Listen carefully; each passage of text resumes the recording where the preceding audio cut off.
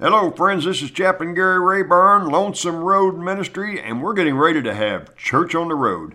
Hey, we're bringing a church to you right where you're at, in the cab. And we do it in a lot of different ways. We have a radio program, lonesomeroadradio.com. We have podcasts. We have CD ministry. We also have a telephone conference line. So log on to lonesomeroad.org for our podcast and to order some of our CDs. And if you'd like to listen in on our conference line, we get together every Thursday night at 6 p.m. Eastern Time, 5 p.m. Central Time, 4 p.m. Mountain Time, and 3 p.m. Pacific Time. Just dial this number, 727-731-5062. And we recently had Pastor Dixie Pebworth with us on the conference line. He's out of Tulsa, Oklahoma, pastors God's Shining Light Church. Powerful, powerful testimony. So buckle up and come right along with us. We're going to have Church on the Road.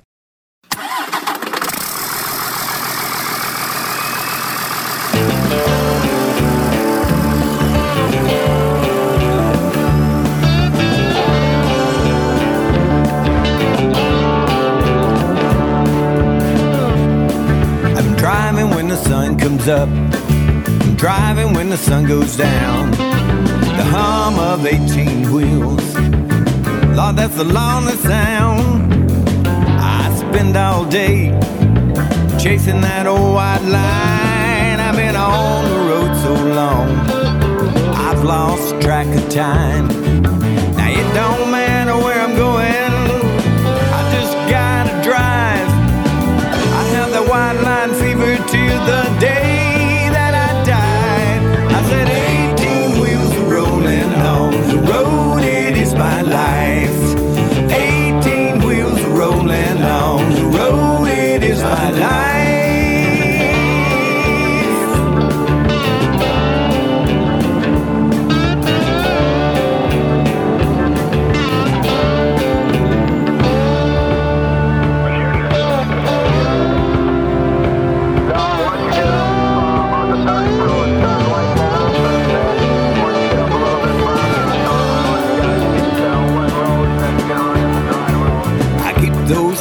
Turning from town to town.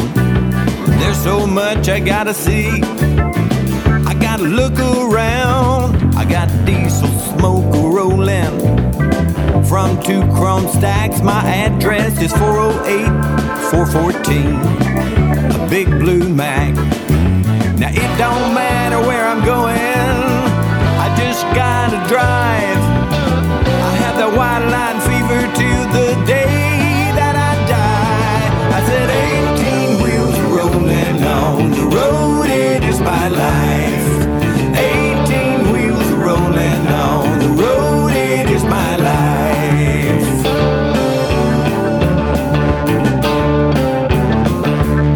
I said 18 wheels rolling on the road, it is my life.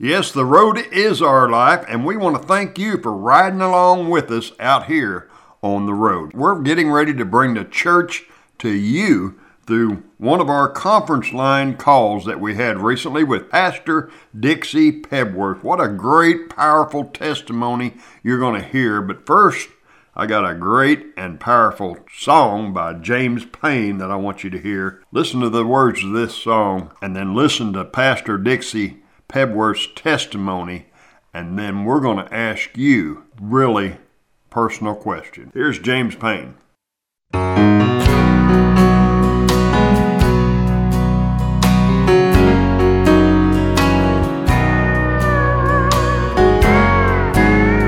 I fell off the wagon, I fell on hard times, I even fell for all of old Satan's lies. Flat on my back, so low I could crawl. And just when I thought there was no place left to fall, I fell on my knees. I cried, Lord, help me, please. You know I can't make it on my own. He picked up the pieces of my broken heart when I fell on my knees, 'cause there was no place left to fall.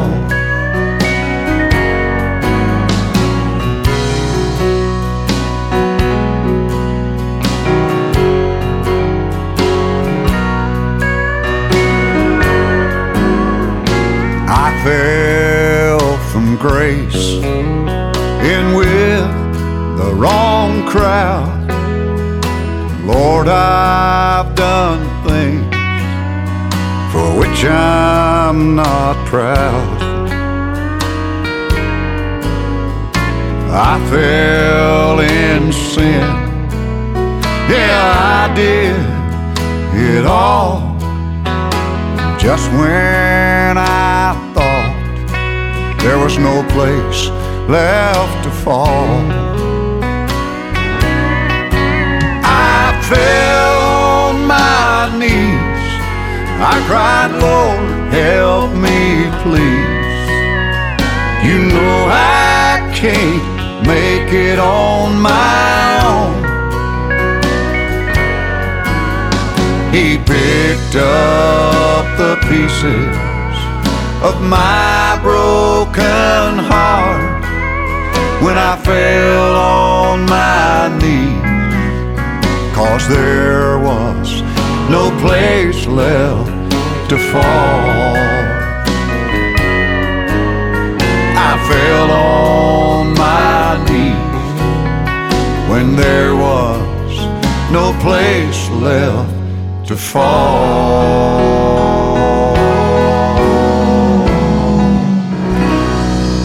All right, friends, get ready for one powerful testimony by Pastor Dixie Pebworth. I met Pastor Dixie about a year ago down at Nashville at a radio broadcast conference. When I met him, it was a setup. God set us up. We started talking and we found out that we had something in common. We both were friends with a guy by the name of Tony Mac McMullen. And the whole time we stood there and talked, God was just all over both of us. I mean, the Holy Ghost bumps were just rolling across both of us as we talked. And I told Dixie I wanted to get his testimony on a CD and on a podcast and get it out across the country, just like I did for Tony Mac. And he handed me his book and told me to contact him, and we would set up a time and date to get his testimony on a CD. So I read his book, and what a powerful book it was. Death Was My Next Step was the title of the book, and what a powerful testimony Pastor Dixie has. Well, I'll just let you listen to his testimony, and then you're going to find out all about Pastor Dixie and how to contact him. So thanks for being on the conference line tonight, Pastor Dixie. Well, Gary, first off, thank you for this opportunity. You know, I just want to glorify God. The Lord has really done miracles in my life and has brought me a long, long way. Today, I'm pastoring a church that I founded 20 years ago, and we're averaging about 500 people. And it's made up of homeless people, people coming out of prison, drug addiction, treatment centers, domestic violence. And then also I have a housing program, and these are kind of like my set of twins that I started 21 years ago. We help women with children. We help men with children, couples restore their lives, and couples with families or with children. And it's been an awesome program. We've helped thousands of people. It's called a sober living program. It's not a shelter. We bring people in to help them to heal the heart and begin to put their lives back together. Our foundation scripture that we have is Luke 4:18 and 4:19, where the Lord said, "The Spirit of the Lord God is upon me, for He has anointed me to preach the gospel to the poor, to heal the brokenhearted, to set the captives free, to open blind eyes and set at liberty those that are bruised." And we believe that's the mission of Jesus, and we've been doing that. Our goal is to save souls and to transform lives. And, you know, my story, I was born and raised in Oklahoma City. I was actually adopted when I was 3 days old into a family, and I was the youngest of 6 kids. And I never met my real mom, never met my real dad. At the age of 4, my mother had a car wreck, and it broke her neck. And from that time forward, she became a drug addict on prescription medication, clear up until she had passed away in 2009. And that was my adopted mother. It's the only mother I ever knew. By the age of 10, I started smoking marijuana, and by the age of 12, I started drinking. By the age of 14, I was in trouble with the law for the first time. I had been arrested for stealing cars. I had 7 felonies against me. And then by the age of 15, I dropped out of high school. I started running the streets and learning about the streets. And then by the age of 18, I went to the prison for the first time. I was sentenced to 2 years in prison for second-degree burglary. The only thing that changed is I went down, I did 8 months on a 2-year sentence, and I learned a new profession. I learned that I could sell drugs and support my drug habit instead of stealing to support my drug habit. And so when I came out of prison, I had met my new wife in prison. She had gotten pregnant with my oldest son at that time. She was 15 and I was 20, and today I would be arrested for that, but I'd actually met her mother first, and her mother became my best friend, and she's the one who introduced me to her daughter. And her goal was that she knew I would help her daughter finish high school, and so that's what we did. And today, my wife and I are still married today. We've been together for 39 years, and God has blessed us with 3 sons and 2 daughter-in-laws and 9 grandchildren, and it's just been a great blessing. And so, but whenever I started selling drugs, I just really started out with marijuana, and then I started selling some LSD, some acid on the streets, and then back then I started dealing in cocaine, and then I started dealing in methamphetamine. And over the years, my habit became really bad. I became a person that I really didn't want to be. I was very angry already in life. I was very bitter and mean. I robbed one time. I started carrying a gun everywhere I went. There was times I kicked in people's doors, and times I held guns on people's faces, and times I beat up people, and I really became a person I didn't want to be. I was selling drugs and destroying people's lives. During that time, I had accumulated about a $500 a day cocaine habit mixed with methamphetamine, and there would be days I would go without sleep and days I'd go without eating. And probably during that time, if it wouldn't have been for the alcohol I was drinking, I'd have probably died, because that was the only thing giving me calories. And so in that, it was March the 5th. Well, let me stop there for a moment. In 1986, my mom and dad, my adopted mom and dad, went and visited my grandmother for Christmas. And my grandmother was the only avenue where I met Jesus. She was a Pentecostal grandmother, and she just loved Jesus. And you'd go to Grandma's house, and she'd be singing praises in the kitchen while she was making a homemade meal. And she always talked about Jesus. Grandpa would roll his eyes every time she started talking, but she just loved the Lord. But when my mom and dad went to visit her, when my mom got back to Oklahoma City, she called me on the phone, and she said, "I don't know what you're doing, but I promised your grandmother I would call you and let you know that she's praying for you." And I thought to myself, Grandma praying for me? Grandma don't know what's going on with me. And so I just kind of hung up the phone and just discarded it. Well, during that time, I was probably at the heyday of my drug dealing. My front door was like a Walmart center. 24 hours a day, 7 days a week, I was selling drugs. And on March the 5th, 1987, I just sold out of drugs, and I went to score some more drugs. And I left my house about 9:30 at night. I stopped by a convenience store right on the corner of my house, on the block of where my house was, and I went in, got a 6-pack of beer and 2 packs of cigarettes, and came walking out. And when I came walking out, I heard a car squalling around the corner. And I looked up, and it was a black and white police car. It was behind it another black and white, behind it a van, a Suburban, another black and white. It was about 10 cop cars in all. It was the DEA, the ATF, and the Oklahoma City narcotics agents. And in my heart, I kind of knew where they was going. So I walked over to a payphone, and I called my house, because that was before cell phones ever came out. And I called my house, and I had a guy by the name of George that would answer my phone, because had I been in that house, I would have been in the back bedroom dealing drugs. I had a gun underneath in my top dresser drawer. I had a gun underneath my mattress, and, you know, because I'd been robbed once before, I swore I'd never been robbed again. And that's where I would have been sitting at that time. As George answered the phone, I said, George, I don't want to scare you, but I want you to look outside and tell me where those 10 cop cars just came flying around the corner. And so George lays the phone down, and I'm listening, and about that time, bam, I heard the cops kick the door in. And then I heard the guns clicking. I heard the cops screaming. But then I heard my wife scream, who was in the house. And then I heard my 3.5-year-old son scream. And then my mind went back to my 7-day-old son that had just been brought home from the hospital. And, you know, all my hopes and dreams was in that house, Gary, and everything I ever dreamed about and wanted. I loved my family, but the sad thing is I didn't know how to be a husband, and I didn't know how to be a father. And so I thank God to this day for my praying grandmother, because I truly believe that that's why I wasn't in the house. And because had I been in that house, I believe I would have came out of that back bedroom with a gun, and I believe that I could have been shot by the police. As I stood there and listened for about 20 minutes, 30 minutes, they didn't know that I was on the phone at the time. And so I just, after about 20, 30 minutes, I hung up the phone and went to a motel that night. And about 3 to 4 hours later, I called my house, and my wife had actually answered the phone, and she said they didn't take anybody to jail. They just want you to turn yourself in by 9 o'clock in the morning, and they won't arrest anybody but you. And so in that, I turned myself in the next morning. They wanted me to set up 5 control buys, and I wouldn't do that. And so they locked me up and filed charges against me in the Oklahoma City County Jail.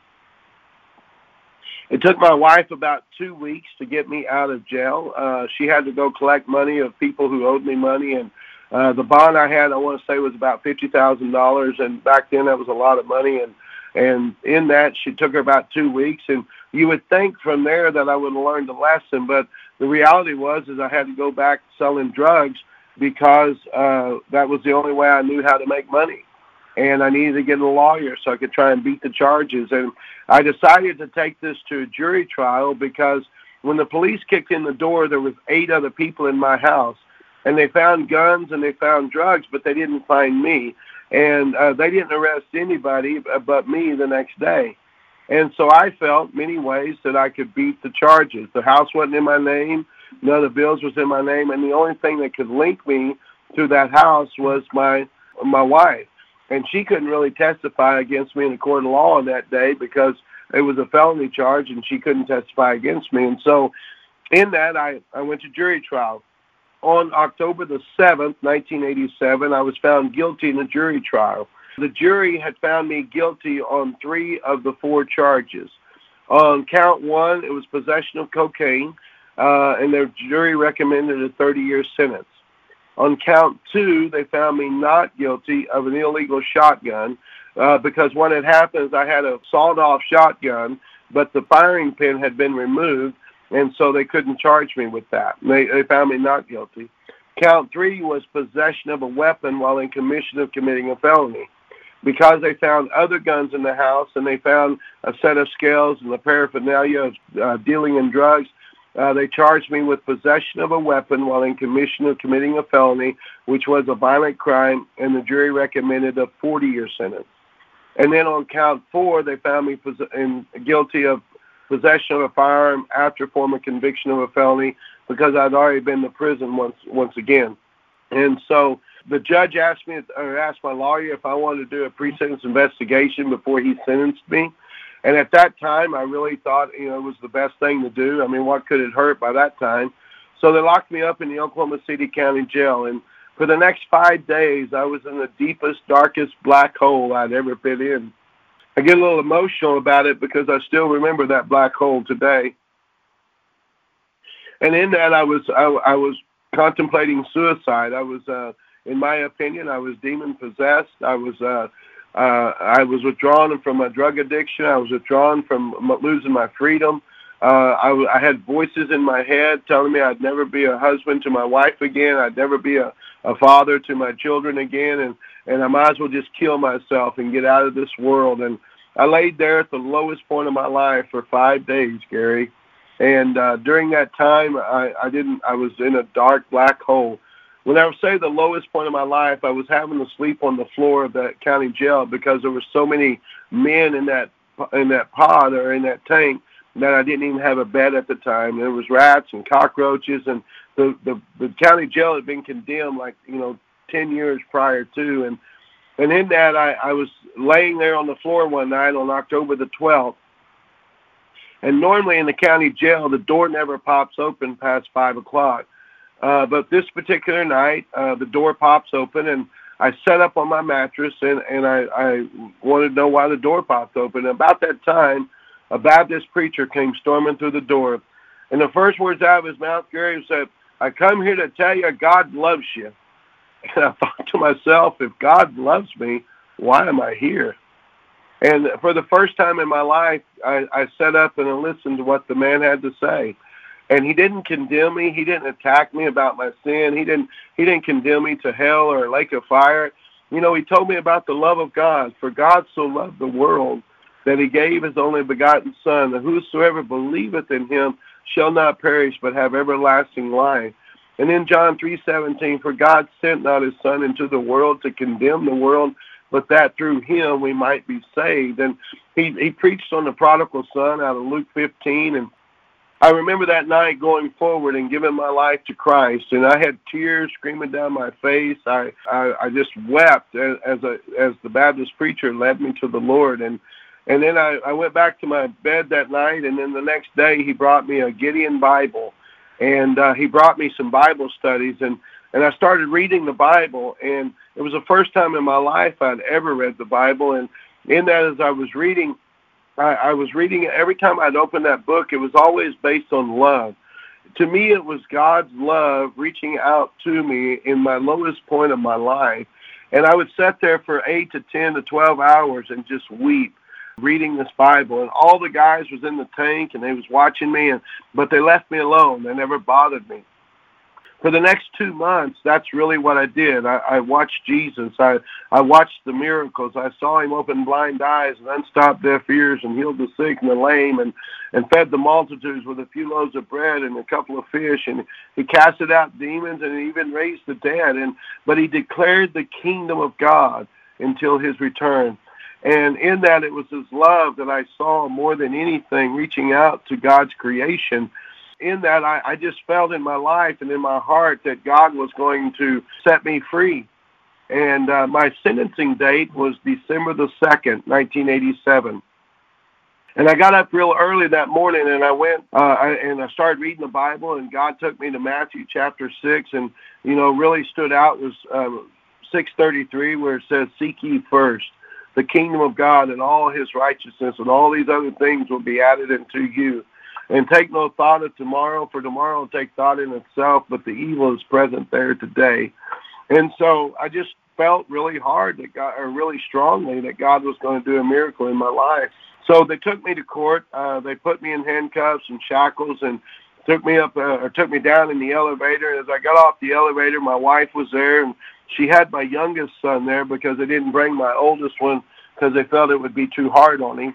And then my mother-in-law was there, my mom was there, I had a brother that was there, a sister-in-law, and there was about 8 people in the courtroom. They wouldn't let me talk to them, wouldn't let me say anything to them, and I went in, and it was like I was the only one in the courtroom, and the judge came in and took me right up front immediately, and the DA, he asked the DA, he says, "What do you recommend?" And the DA says, "We just want what the people recommend, and that's 80 years. And he asked my lawyer if he had anything to say, and my lawyer had some stuff to say, but it really didn't mean a lot. I mean, he didn't really say anything worth saying. And then, he asked me if I had something to say, and man, I had a lot to say, but for some reason the Holy Spirit of God wouldn't let me say anything at all.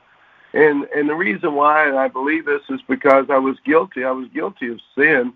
I didn't think I was that bad of a person to be sentenced to 80 years of prison, but, I knew I was guilty of sin. I'd done some wrong in my life. And the judge began to sentence me, and he sentenced me to 30 years in the Department of Corrections.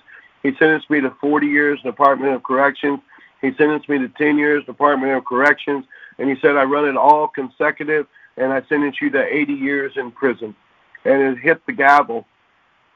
And needless to say, my knees buckled, my tears shot down my face. If you'd have been in the courtroom with my family, you would have thought they was at my funeral. And the reality of it was, it really was, because that was the day I died, really. And as I was leaving the courtroom, they wouldn't let me speak to my family or anything. And so I went on back upstairs to my cell, and it was funny because I walked into my cell and I sat down on my bunk. By this time, I had moved up to a bunk. And these guys gathered around me and they said, what happened? I said, I got sentenced to 80 years today. And, they just couldn't believe it. And everyone started asking me the question, what are you going to do? What are you going to do? And I said, I don't know what I'm going to do, but I know one thing I'm not going to do, and I'm not going to stop reading this book. And I picked up the Bible and I started reading all over again. And, my first thoughts whenever I got sentenced to 8 years is, where's God?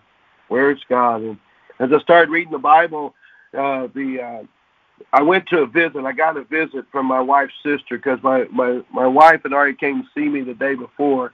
And in the Oklahoma County Jail, you could only visit through a plate glass window talking on a telephone receiver. And so my wife's sister came to see me, and I told her to tell my wife to read Matthew chapter 6:33 because it didn't do anything for me.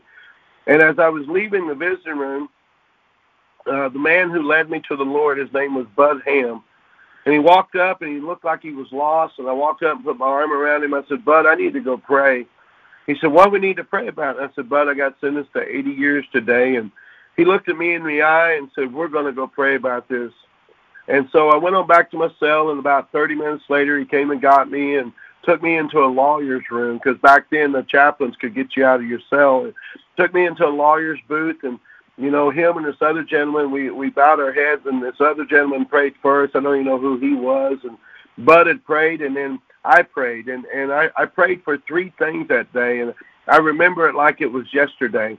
The first thing I prayed for was a contact visit with my wife before I went to prison. Because of my sin and because of my abuse, I had destroyed our family. And my wife was 19 years old now, and she had to raise two sons by herself. And I really just wanted to hold her in my arms and ask her to forgive me for my sin, and ask her to forgive me for what I had done. The second thing I prayed for was for my wife and I to be reconciled and put back together better than what it ever was. And then the third thing I prayed for was my freedom. And I prayed for them in that order. And there's times in my life I wish I'd have switched the order, but other than that, that's just the way I prayed. And whenever I got up from the table and I went back into my cell, there was something that happened as I walked through the door of my cell, and it was like a peace that came over me, a peace that passed all understanding. And I went and sat down on my bunk, and these guys kept on rallying around me, what are you going to do, what are you going to do? And that's whenever I had said that I know one thing I'm not going to do, and that's stop reading this book. And I started reading the Bible all over again. And I believe that was on a Wednesday. Thursday, nothing happened. Friday, nothing happened. Saturday and Sunday, nothing happened. And Monday morning, they told me to get dressed and go up to the captain's office about 9 o'clock. And as I walked into the captain's office, my wife was sitting in his office, and he says, do you know this lady? I said, yeah, that's my wife. And he says, you got 15 minutes. And I had a contact visit with my wife. Now, some people wouldn't think anything about that contact visit, but for me, that contact visit meant everything in the world. I just grabbed my wife and held her in my arms, and I was weeping as she began to tell me what had happened. And what had happened is on that Saturday morning, my oldest son got a hold of a Zippo cigarette lighter that I had received for Father's Day the year before. And he went back into the back bedroom of the house that she was living in, and he set some clothes on fire and came running out and closed the door behind him. Now, some people would say that's not of God, but this is what I know, Gary. I was praying for my wife to be moved out of that house because I left her in a drug-infested neighborhood. And in that, by Monday morning, she came to see me. Nobody got hurt. By Monday morning, everything that she had lost in the fire had been restored by the Red Cross. And I had a contact visit. And the only one who could have ever answered that prayer was God Almighty. So I knew if he heard me for that prayer, he heard me for the rest of it. Well, needless to say, the next day they sent me to Lexington A&R in the state of Oklahoma and locked me up in a prison cell with an atheist. And he got mad at me because I wouldn't quit reading my Bible. And it was really funny because if he's an atheist, he doesn't even believe in God, but he gets mad at me because I'm reading my Bible. I wasn't preaching to him. I wasn't saying nothing to him. I was just reading my Bible.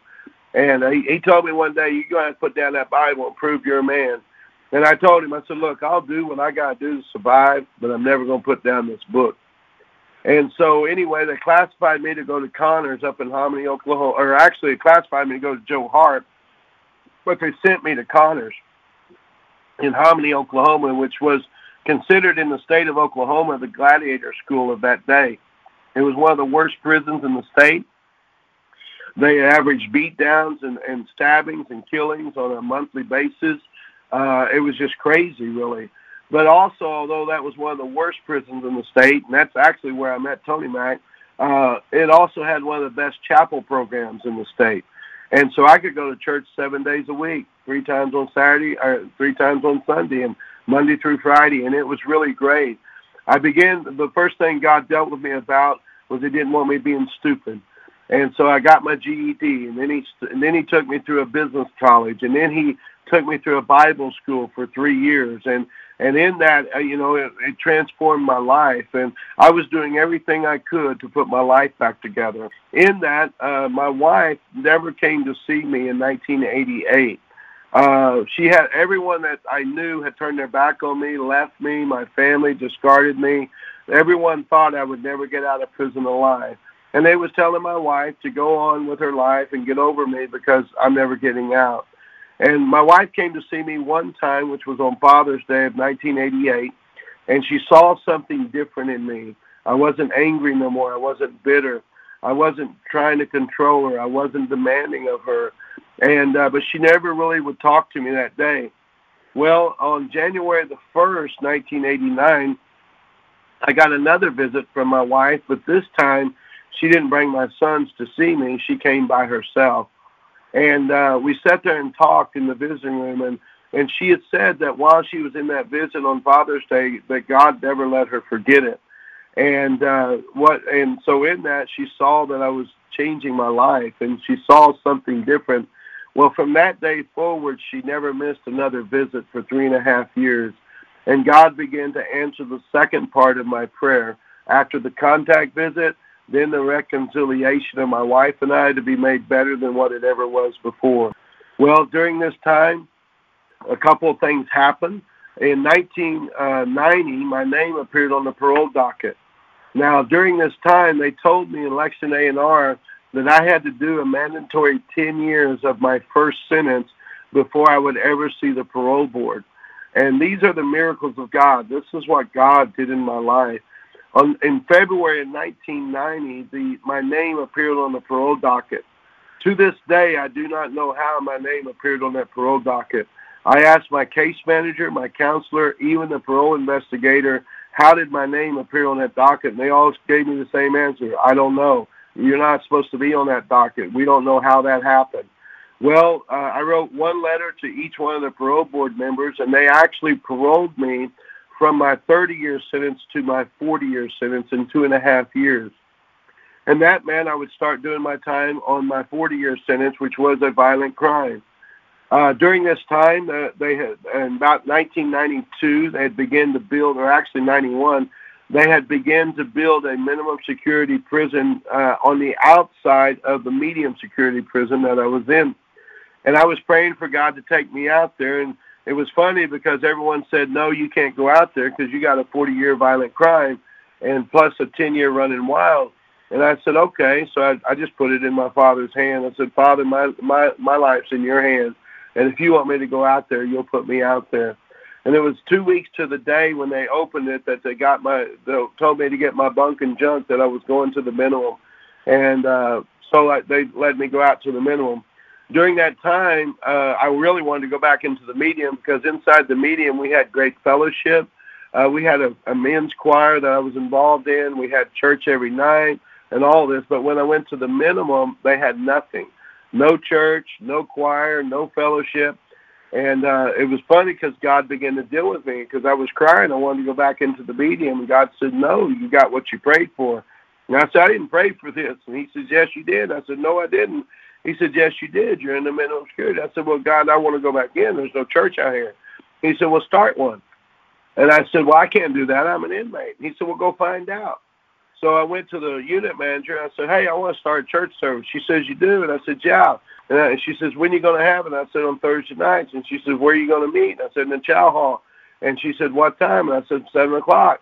And she turned around and said, okay, you can go. You can start a church.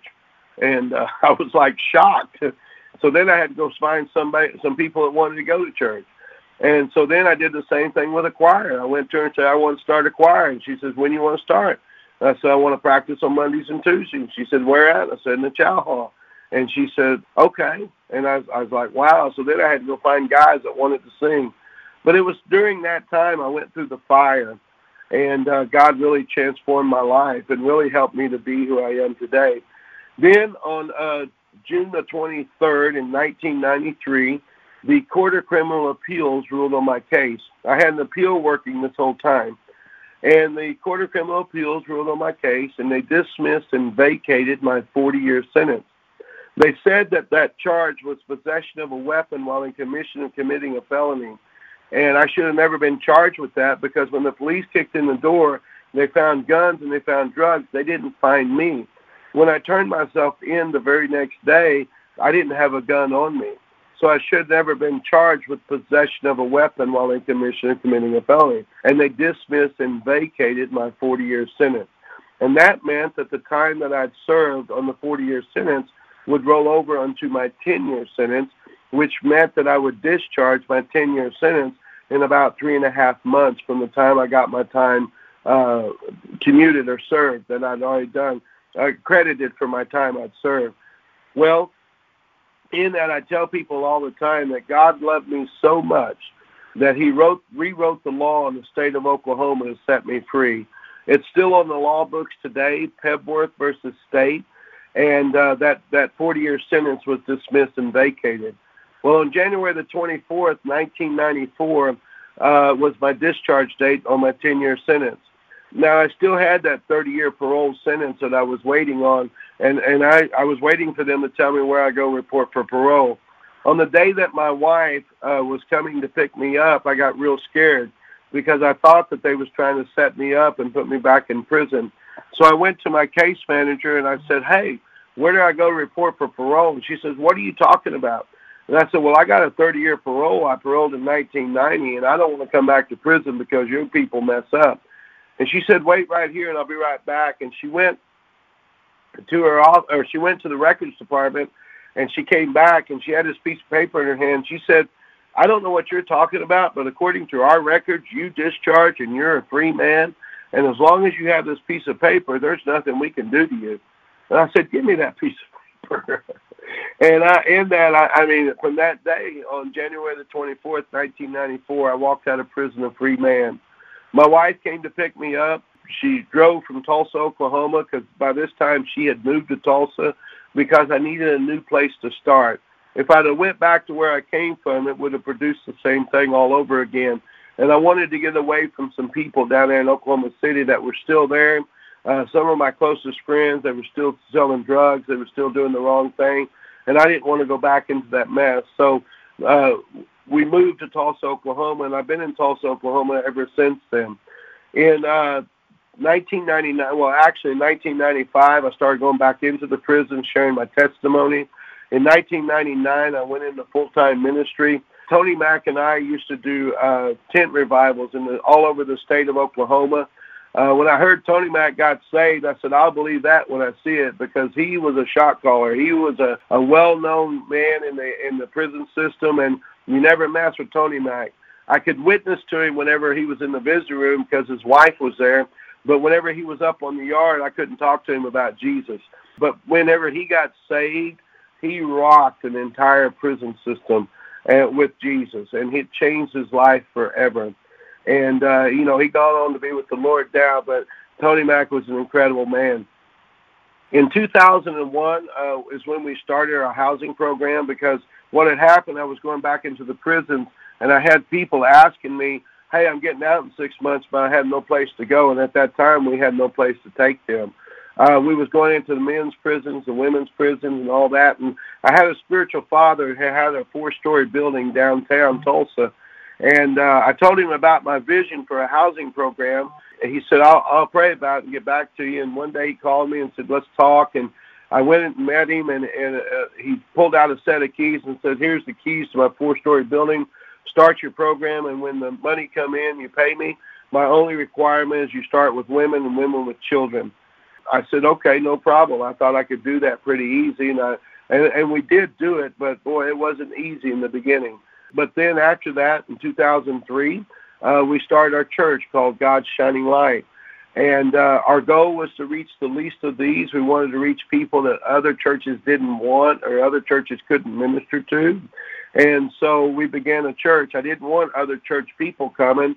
I wanted to reach the lost. I wanted to win souls to the kingdom of God. And in that, we began our church with 8 people sitting around a table. And so we began to go back into the prisons. We began to do homeless ministry. We began to help people get up on their feet. 3 months after we started the church, I had a guy walk into the church, and he said, I see what you're doing with the women.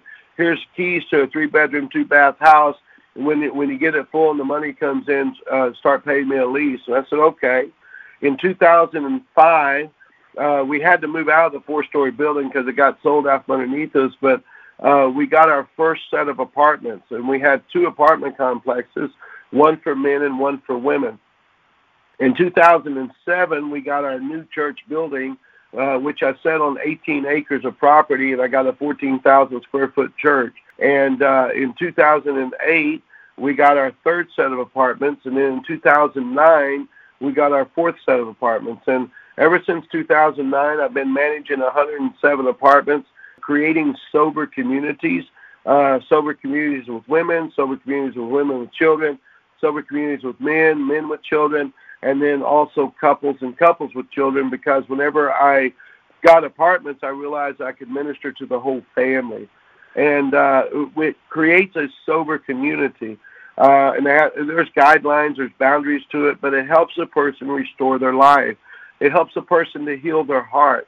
It helps a person to learn how to use the tools from drug treatment or from prison to get back into society functioning as normal citizens. And, it's really worked. I've helped thousands of people. We have powerful testimonies of how God has transformed people's lives and healed their broken heart. And a lot of people don't understand, to heal a broken heart is like healing a broken arm. And as long as the heart's broken, they can never succeed. But if you keep them still and you find out where the heart is broken, and you keep them real still for about, I would say, 6 months minimum, then the heart begins to heal, and they begin to get up on their feet, and they begin to enjoy life again. So, we've done this for a long time. I'm a blessed man where I'm at, and recently I just bought a motel, an old motel that was ran down right beside our church, and we have started remodeling it. We're going to have about 80 rooms here in the next 8 months to a year. We're turning the motel rooms into efficiencies so that we can put more people in it, and that it makes it affordable to where they can get up on their feet a lot easier. That's my story, Gary. I could go on and on of some of the things I've seen God do. We pulled some people off the streets that was homeless for 18 years. I got 2 guys right now that came out of prison. One of them did 38 years, and one of them did 27 years. And the one who did 27 years has been out for over 3.5 years and works for the ministry and is just an awesome man of God. I've helped women coming out of prison. I had one lady for 17 years that was in prison come out and restore her life. And the last 5 years of her life was the best 5 years of her life. Probably the biggest one was a man who did 49 years in prison. And he came out of prison, and the last 5 years of his life was the best 5 years of his life because of our program. And so, Gary, I love you. I appreciate this opportunity to share my testimony. If I could say anything to the people out there that's listening, I want you to know that God loves you. God's for you. He's not against you. He's trying to save you. He's not trying to punish you. He's trying to help you. He's not trying to hurt you. He wants to transform your life and help you to become all that he created you to be. For God loves you, and God gave his son on the cross to die for you. And if you'll receive that blood and receive that crucifixion, the sacrifice that God had made on the cross, then God will begin to transform your life and put your life all back together again.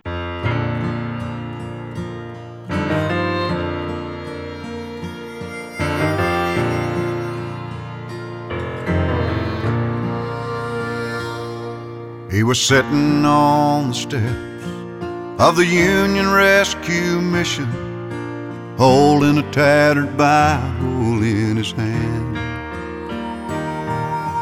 I sat down beside him, and this old man started preaching the gospel according to a drinking man. He said, I've lived on Whiskey Road the last 10 years or so, sleeping out in the cold here in Chicago. Then he pointed to a neon cross. On it 2 words were written. He said, Mister, this one thing I know, Jesus saves, Jesus saves. If he didn't, I wouldn't be here today. Jesus saves, Jesus saves. And when life and the bottle take you to the bottom, Jesus saves.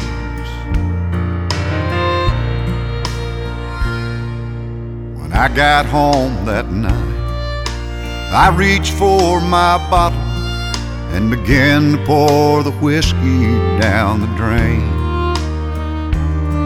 I fell down on my knees. I cried, Jesus, save me, please.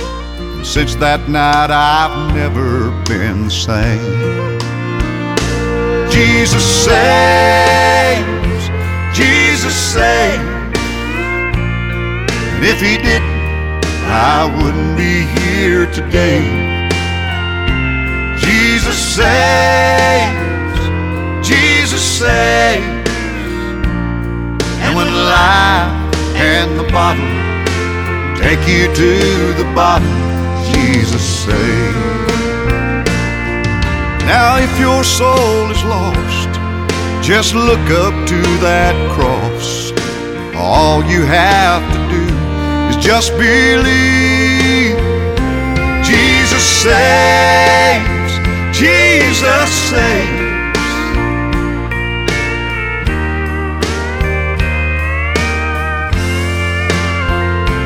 Jesus saves, Jesus saves.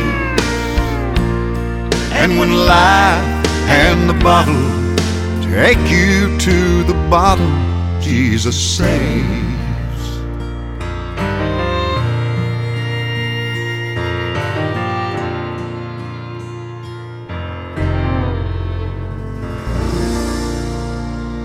What an awesome testimony. What an awesome man of God Dixie Pebworth is. And Dixie, I know there's a lot of people out there that are listening right now to this testimony.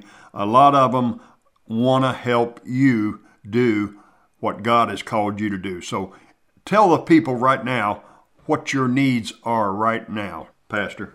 Yeah, the first thing is prayer. I need prayer because I'm frontline ministry and I deal with the worst of the worst and the best of the best. And prayer is first. I need financial blessing, financial help. Right now I put my name on the line for a construction note in order to get this motel up and running.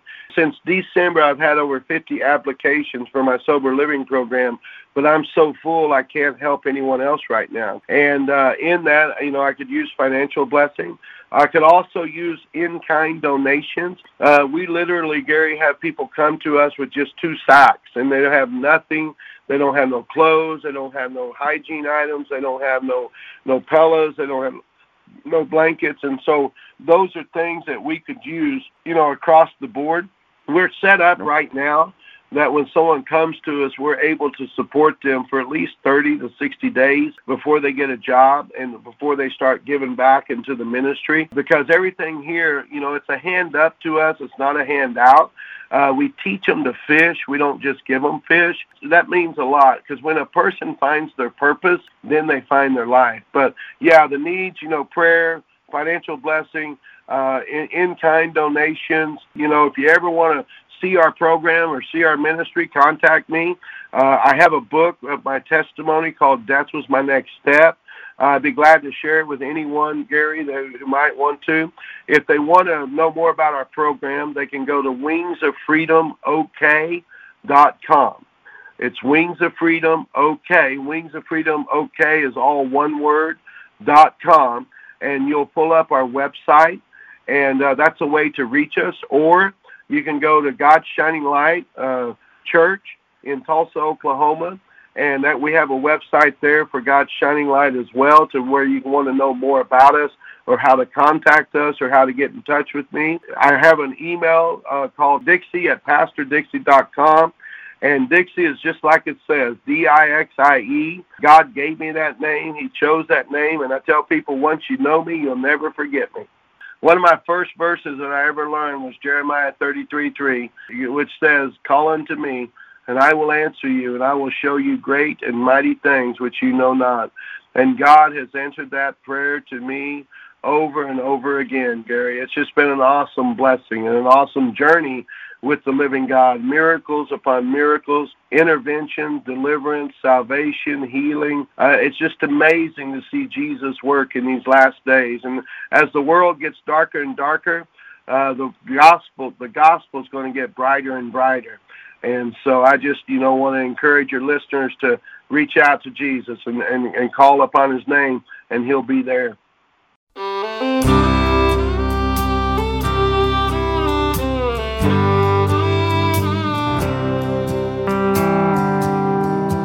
I remember the night, the end of my road, in a motel in Nashville, searching for hope. In my hand was a Bible I read as a child, but on the table was a bottle. It was driving me wild. I poured the whiskey into the glass. I prayed it would help me forget my past. Then I read how Jesus died on that tree, and I poured out the whiskey, and I fell down on my knees. And that night, old Jack Daniels met John 3:16. God's word broke the hold that he had over me. I traded Tennessee whiskey for Calvary's tree. That night, old Jack Daniels met John 3:16.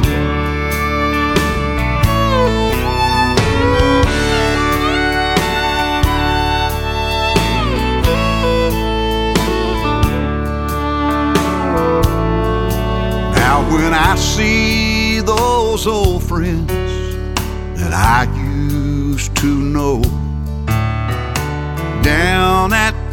that old place where I used to go. They tell me I'm different than I used to be. Oh, and I love to tell them what happened to me. That night old Jack Daniels met John 3:16. God's word broke the hold that he had over me.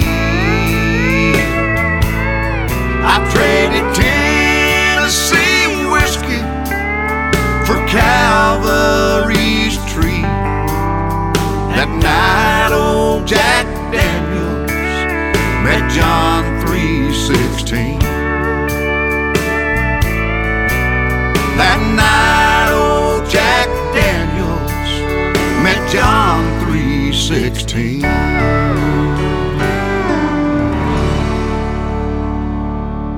Remember I said I was going to ask you a question? Well, the question is, if you died right now, do you know if you would go to heaven? If you were standing at the gates of heaven and the angel asked you, why should I let you into heaven? What would you say?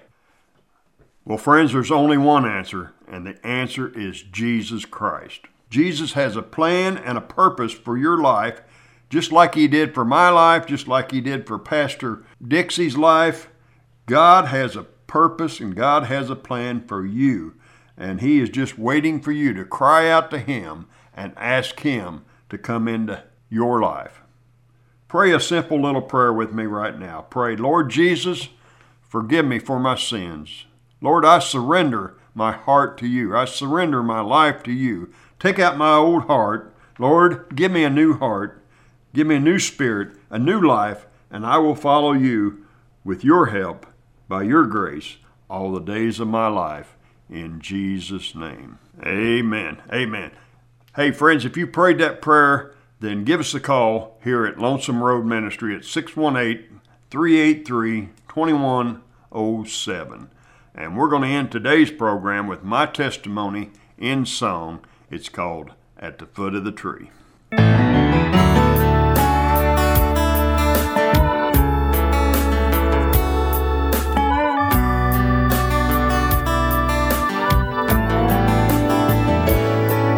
At the crossroads of life, lost without hope, 18 wheels of lonesome at the end of the road. In my hand was a tract the preacher had read, his words still echoing in the back of my head. I felt so ashamed when I thought of my past. Hey drivers, we appreciate you letting us ride along with you in the cab. And you can contact us at 618-383-2107, or you can log on to our website at lonesomeroad.org and check us out on the web. You can listen to all of our radio programs on our website on our broadcast from the past page. So check it out. And if you ask Jesus Christ into your heart, then give us a call and let us know. Broken hearted and lonesome, so long I've been lost. I left a lifetime of misery at the foot of the tree.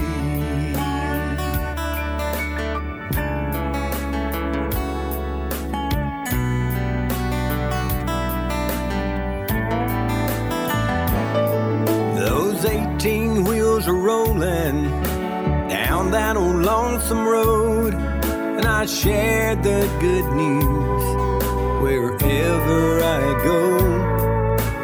Yes, there's been a change. I'm not the man I used to be, and I tell everybody what's happened to me. How I felt so ashamed when I thought of my past, but I called his name. This chance, could it be my last? Then I saw Jesus hanging on that tree, and I lifted up my heart from down on my knees. Today I met Jesus at the foot of the cross, broken hearted and lonesome, so long I'd been lost. I left a lifetime of misery at the foot of the tree. Then I saw Jesus hanging on that tree. I lifted up my heart from down on my knees. Today I met Jesus at the foot of the cross, broken hearted and lonesome, so long I'd been lost. I left a lifetime of misery at the foot of the tree.